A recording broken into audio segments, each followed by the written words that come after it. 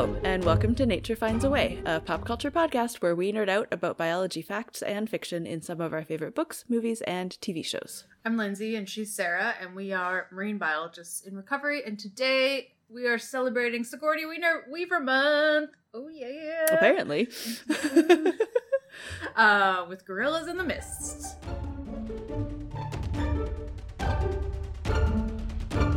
Indeed. I think it's actually Sigourney Weaver year because we did Aliens and this one, and we have another one coming up, but we'll talk about that later. Well, I'm fine with it being Sigourney Weaver year. She's so good. Oh my gosh, she's so good in this movie. Yes, she was really good in this movie.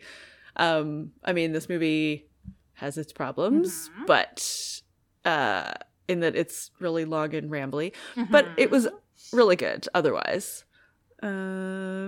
Gorillas in the Mist is the story of Dian Fossey. It came out in 1988 and is, I think, based on Dian Fossey's autobiography. I don't know if she approved of it because I don't think she was alive anymore. No, she died in 83, I think. Right. But the Dian Fossey Foundation, recommends that you watch it if you want to learn more about gorillas and Dian Fossey. So take with that what you will.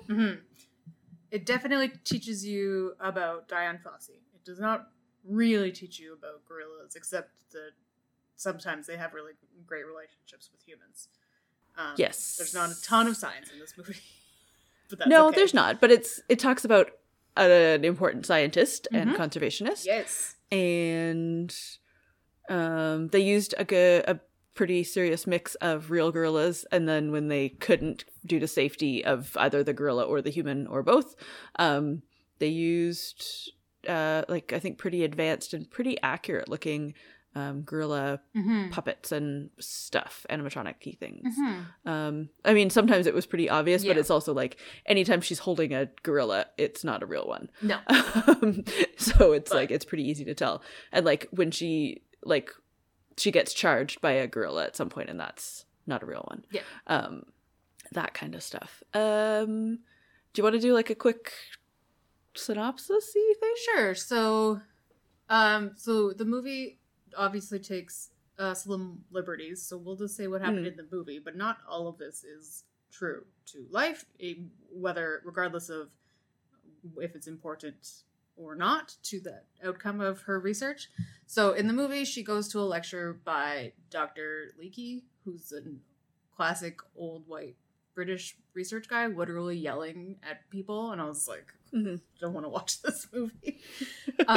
And tries to convince him to send her to Africa to help count the gorillas, because at that point in the mid-60s, they didn't know how many there were. All they knew was that they were being poached. And they didn't know, similar to a lot of animals in the 60s that had been killed, they didn't know how many there were and how long they had left if they kept being poached. So he says, sure. She goes to Africa. The setup for this research is so anxiety-inducing. He's gets her off the plane, and he's like, here's all these people. Bye! Here's a truck. Here's a guy. Good luck. And she's like, I have to take my hairdryer with me. And I'm like, oh my god. That part felt very unbelievable. Yeah, me too. I'm just like she gets to this cabin up the mountain in the Congo at the beginning. Yeah. And she gets there and I'm like, I don't even know what electricity, that cabin seemed to be a set cabin that had been there for a while. Yeah. So I don't know, maybe it was just a generator. I don't even know what generator. I would assume it was a generator. But yeah, no, they had gas generators. That's true. So yeah, but using a hairdryer seems ridiculous. Unnecessary. Yeah. So she gets set up there. She starts doing her research. They finally find some gorillas after a little while. And then during this time, there is a civil war. The army or I don't know. Yeah, but I think it's basically the army of the new government.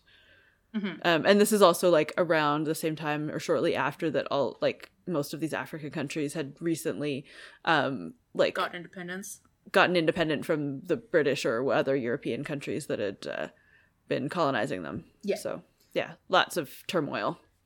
So they are there, and they don't want any white people in their country. So they make her leave and like tear up all her research and stuff, and she ends up walking across the border to Rwanda. And then I missed this part. She ends up at this estate of this random rich woman, and she's cool. I don't know who she is. Yeah, basically. And she's just like this white woman who's like, I love living in Rwanda. Everything's cool here. And I'm like, all right, it's a little bit sketch, but you literally thousands of refugees are walking by your door, and you only let the white American woman in, but whatever. So she's at that point, she's like, this was horrible. I don't want to do this anymore. So she almost quits, and then she sees the mountains from the Rwandan side and was like, oh wait, I can just go this way because guerrillas don't give a crap about borders. So they reconvene and they climb up there, and they find a spot on the Rwandan side of the mountains, and basically over a series of montages find some clans of guerrillas, and then also set up a really big, like, advanced base camp. And through the montage, you basically think that she's there indefinitely. So she's there for quite a long time. Yeah, like years to decades. And then so various things happen. This National Geographic photographer man comes, and they fall in love, and he gets some amazing footage, which I assume they never like super talk about it, but they assume that it makes her a little famous and brings awareness to guerrilla research and money, I would assume. And therefore lots of money. Yeah, like working with Nat Geo would have like funded some of her research. And at some point she gets a PhD, but they don't really talk about it in the movie. Like where she does that. Yeah, well, like, I was just glancing over her biography, and there's like a big chunk of the 80s before she's killed. She was actually in New York being as a lecturer. So she didn't live in Africa. No, she was she was there time. part-time. Yeah. The movie kind of makes you think is true. So they do that, then he leaves, and then he comes back and brings a dog for some reason. I don't really understand. And they're really happy, and then he leaves again for a job, and they break up because she doesn't want him to leave, which is when it gets weird, because she's like, I don't want you to ever leave, but in real life she was leaving all the time, so I don't really know what the problem was. I know, like the whole like romantic subplot of the movie slowed it down a lot. So at various other times there's been poaching. She rescues a baby from a zoo guy, a guy coming to like they were like stealing kidnap, baby basically. gorillas. And then she makes a deal with the head government guy. Again, not really explained who he was, but he was important. And she's like, I will help heal this baby because it was sick, of course, because it had been malnourished, and give it to the zoo people if you pay for rangers to stop poaching. So that happens, and she gets some rangers. She's very obviously concerned about the conservation of the gorillas and trying to stop the poaching. They go through a lot of things of like her being like this strong but kind of not off the rails, like not like she line. doesn't really like she's a little bit off, like on a her way, renegade kind of like renegade way of keeping her gorillas safe. She finally gets some interns, and that's the point when her one of the males that she's closest with is poached, and it's incredibly upsetting. Male gorillas, not humans. Sorry. And that's incredibly upsetting, and this is where it totally goes off from real life, because she goes like completely insane with grief. No, I think this is true. Well, no, like not the insane with grief part, but the hanging, the mock hanging, and the setting their village on fire, that was fake. That wasn't real. Maybe not that in particular, but I think she was pretty extreme in her treatment of poachers that she came across. But that was everything. All of that happened in one day. Like at that point, she's like she set a bunch of grass houses on fire in the middle of her mountain that she was concerned about conserving, and then ran away. And I was like, this is not what someone would do if they had normal fire safety training. Like, it was very concerning to me.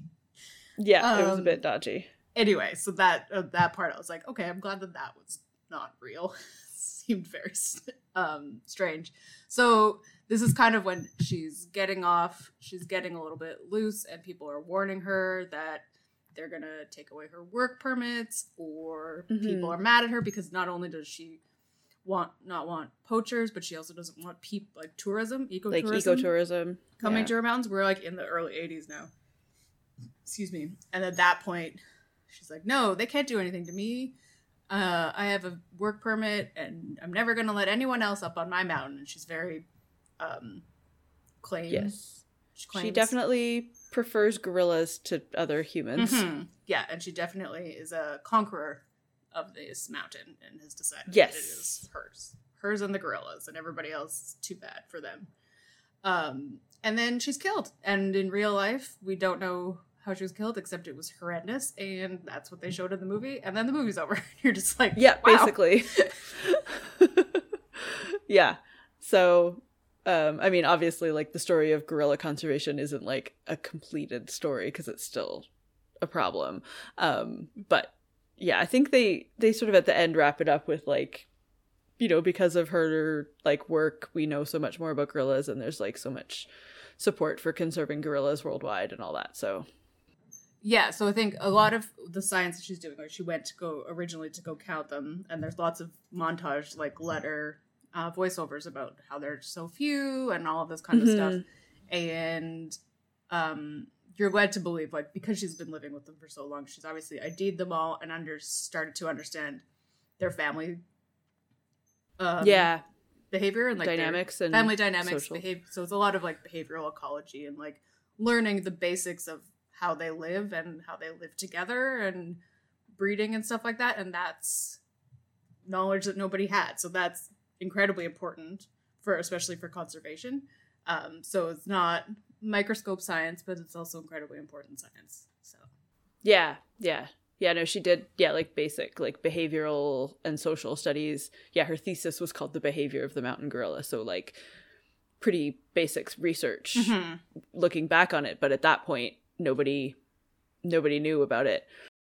And those are the kinds of things that people now, when they're doing all sorts of like mDNA studies and all these kinds of studies of like, you gotta have this science to start. That's how you start. Yeah, with the science. Primary research. Like if you read, especially papers on killer whales, like every single one of them references like the original papers on killer whales because they have to, because that's where the knowledge comes from. So. Exactly. Yeah. And like you can't just study the genetics without understanding their like social and mating behavior, because otherwise you're only seeing part of the picture. Like, why wouldn't you need that information too?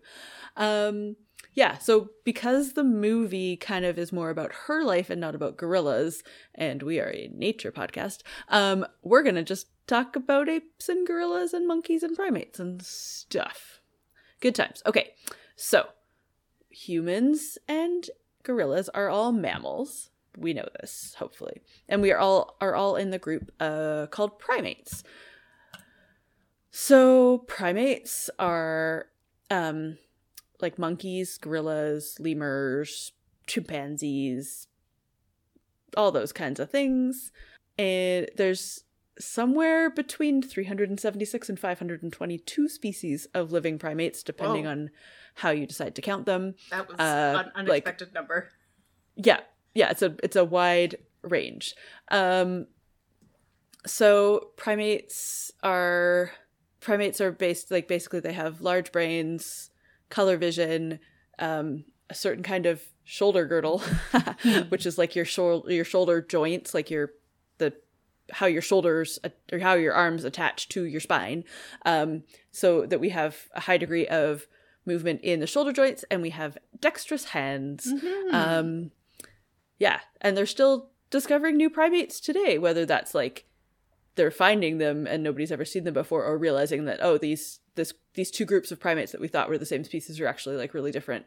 So yeah, they've since 2000, they've discovered over 50 species of primates since That's ridiculous. 2000. Yeah. Primates are It's big. crazy. Like, Yeah. you know, not all of them are like, I mean, not all of them. They're not- Some of them are really tiny. they're not Mighty Joe Young, but they're not Yeah. flies. Like, that's ridiculous. Yeah. They're And- they're megafauna. That's what they are. Yes. And non-human primates are primarily in like the tropics and subtropics, and almost all in the southern, like there's very few in the north of northern hemisphere. Okay, so gorillas are in the group of primates known as apes, and apes are different from monkeys in a bunch of ways, but mostly they don't have tails, and monkeys do have tails. That's the big one. And then there's lesser apes, which are small apes, like the gibbons. And then there's great apes, which are the bigger ones. Some really, really exciting scientific naming. Really exciting distinction. Yeah, there's lots more distinction, but like at the coarsest scale, that's, yeah. So great apes are, there's a bunch of them. The main ones are gorillas, orangutans, and chimpanzees, and bonobos. So orangutans are only in Southeast Asia. Bonobos are in Africa, and they're like pretty different looking and like pretty easy to tell. Whereas like gorillas and chimpanzees, they're both like black fur. So I think lots of people like assume that they're pretty closely related, but there's lots of differences between them. Chimpanzees are the ones that are most closely related to humans. Yeah. Do you want to talk about some differences between gorillas and chimpanzees? Yeah, and I think this is good also because I think probably a lot of people also get confused between Dian Fossey and Jane Goodall. Yes, true fact. So Jane Goodall is the chimp one, and Dian Fossey is the gorilla one. And there's lots of other ones. Those are just the famous ones. Yeah, and they were both working in Africa at the same time. At the same time, and they both have, braids, basically. And they were both like, sponsored or in some way like had their research started by the Leakeys. Mm-hmm. Yeah, yeah, and they've met, or they met in passing. There's photos on the Dian Fossey website of them from like the 70s. So anyway, so those are two differences. One was blonde and one had brown hair, and that's similar to gorillas and chimps. Gorillas have black faces and chimps have pink faces. Gorillas are bigger. Mountain gorillas are at least 2 times the size of chimps, and if you're Mighty Joe Young, extra, like 100 more on that. Sorry, my chair is extra squeaky, but I can't move because of my stupid body. Oh no. So gorillas have small ears and chimps have big ears. Gorillas are much stronger proportional to size, but chimps have bigger brains proportional to size. Gorillas are usually on the ground. Chimps are usually in the trees. Chimps have larger social groups, which is like about 100, and gorillas are about 40. And both are mostly herbivorous, but chimps also will eat small animals on occasion. Overall, very different. And like if you look at their body shapes, they're completely different. Oh, looking. yeah, for sure. Yeah, when you actually look at them, you're like, oh, yeah, that makes sense. But definitely... Yeah, like it's obvious they're different. Sometimes when you have to think about it, you're like, wait, which one? Yeah, I know. I'm like, which is the big one? And then I remember Gorillas in the Mist, and then I remember that gorillas are big. I don't know why. Whatever works. So, yeah. There are 4 subspecies of gorillas. If you've listened to us on our Whale Tales podcast, you will know our confusion and delight about subspecies and like the inconsistency at which things are put into subspecies or populations or totally different species. Anyways, currently 4 subspecies of gorillas. They are all critically endangered. The ones in the movie are mountain gorillas, and apparently, according to this website, there's 1,004 remaining mountain gorillas. They're found in the countries of Rwanda, Uganda, and the Democratic Republic of the Congo. Also in the Congo, there is the Growers gorilla, and there's more of them, about 3,800.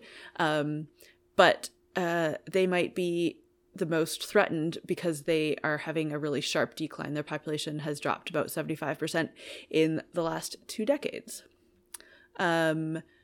The least populous is the Cross River gorilla, and they're only found in some remote areas of Cameroon and Nigeria, and they're almost exclusively observed in camera trap images because they're in such remote places. The most populous gorilla is the Western lowland gorilla, and if you've seen a gorilla in a zoo, this is what you've seen. They are critically endangered as well, but they number about 400,000, so they're like a much sturdier population size, but still endangered because of all their threats to them, which we will get to. And they are found broadly across Africa, so they have the biggest range, which is probably why they have the largest population. Yeah. And also it's hard to compare numbers and say like, oh, one's in like better shape than the other, because like I don't know how many there are supposed to be of any of these subspecies, like without like the massive human impact of like, you know, technological and industrial impacts on these gorillas. Like obviously they've lived with humans nearby for thousands and thousands of years, but like not at the same level of exploitation of habitats that has happened in the last several hundred. But yeah, like mountain gorillas, obviously, we assume, have always lived on mountains, and there's only so many of those, so they're gonna have to hit a carrying capacity at some point. Exactly. Yeah. So it's hard to compare. So there's lots of things that threaten gorillas. Obviously, poaching is the main one that's talked about in this movie, but the other major one is habitat loss and habitat destruction, as their habitats are used for industrial things, and this is probably the biggest way that like people who aren't in Africa can have an impact on the lives of gorillas. So, I mean, the big ones I always think of are palm oil, tropical woods, and electronics, because those are three things that are increasingly causing damage to African habitats and communities. So like, things that we can... So like palm oil is mostly farmed in like Asia, like Southeast Asia and Indonesia and stuff, but as demand for palm oil is going up, palm oil producers are starting to plant palm oil plantations in Africa as well. So that's great. Palm oil is in almost every processed food that you can ever buy. So looking into that and how you can reduce your use of non-sustainable palm oil is great. And then electronics, like properly recycling your electronics so that the rare metals and minerals in your electronics can be repurposed into new electronics, and also like choosing not to upgrade your phone every time you get an offer for one. Yeah, those are my two big ones. Do you have any other conservation-y things? I don't think so. Like it's we've talked about it many, many times, including with other episodes talking about conservation in Africa, which is doing the research and choosing appropriate charities to donate to, because some of them are not that great and some of them take a lot of money. And like especially if they're North American charities that are then sending some of the money to the country or the species in need, but keeping some for administration fees. And also like if they're based in like not in Africa, then they're disproportionately hiring non-local people to do the work. And also like just in general kind of carbon footprintiness of like if they're based in North America and then they go to visit Africa all the time, that's just a bunch of more people flying and stuff like that. So anyway, and just also and also outsiders making decisions about somebody else's country. Yeah. You know. So research, and then if you can, help support local communities, local economies, whatever that might look like. If it's buying presents, if it's supporting local charities, anything, buying presents, buying things. It doesn't have to be presents. I was just thinking about it being fall. I don't know. Anyway. I don't know. Well, and so the Dian Fossey organization, we'll put their link in the bio because that was where a lot of the research for this came from. They do like a gorilla adoption, so you can like adopt a gorilla and support their conservation and work. And they, as much as she really preferred gorillas over humans, it seems like the foundation, at least they talk about, I haven't really done all the research into like, is it a charity I want to support? But they at least talk about like the importance of supporting local communities as well as gorillas, because it's all linked. conservation is complicated. It's more than just saving animals. Yeah. Anyways, that probably brings us to the end of our unexpectedly ranty gorilla episode. I know, isn't it fun? Always fun. Gorillas. Yay, gorillas. They are awesome. If you have thoughts about gorillas or more primate questions, you can reach out to us on social media. We're at Nature Finds a Pod on Facebook, Instagram, and Twitter. Or you can check out our website, naturefindsaPod.com. While you're there, you'll see links on how to subscribe to the podcast and leave us a rating or a review to let other people know about the podcast. Yeah. And we will be back in 2 weeks. Right the week before Halloween, and it's Sigourney Weaver month. And what would you think we're going to talk about? I don't know. We are not singers. We're going to do Ghostbusters. Yes, we're doing first OG and also women. You know. Yeah, I don't know what it's called. The new one. It's called Ghostbusters Women version? I don't know. I think it's just called Ghostbusters, but a different year. Yeah. We're gonna do those because there's not a lot of science, but we like to support. We haven't talked about ghosts in this podcast yet, which is weird. And I haven't seen the new Ghostbusters. Exactly, and it's Sigourney Weaver month, so deal with it. In the meantime, stay sciencey, friends. Also, stay spooky. Spooky.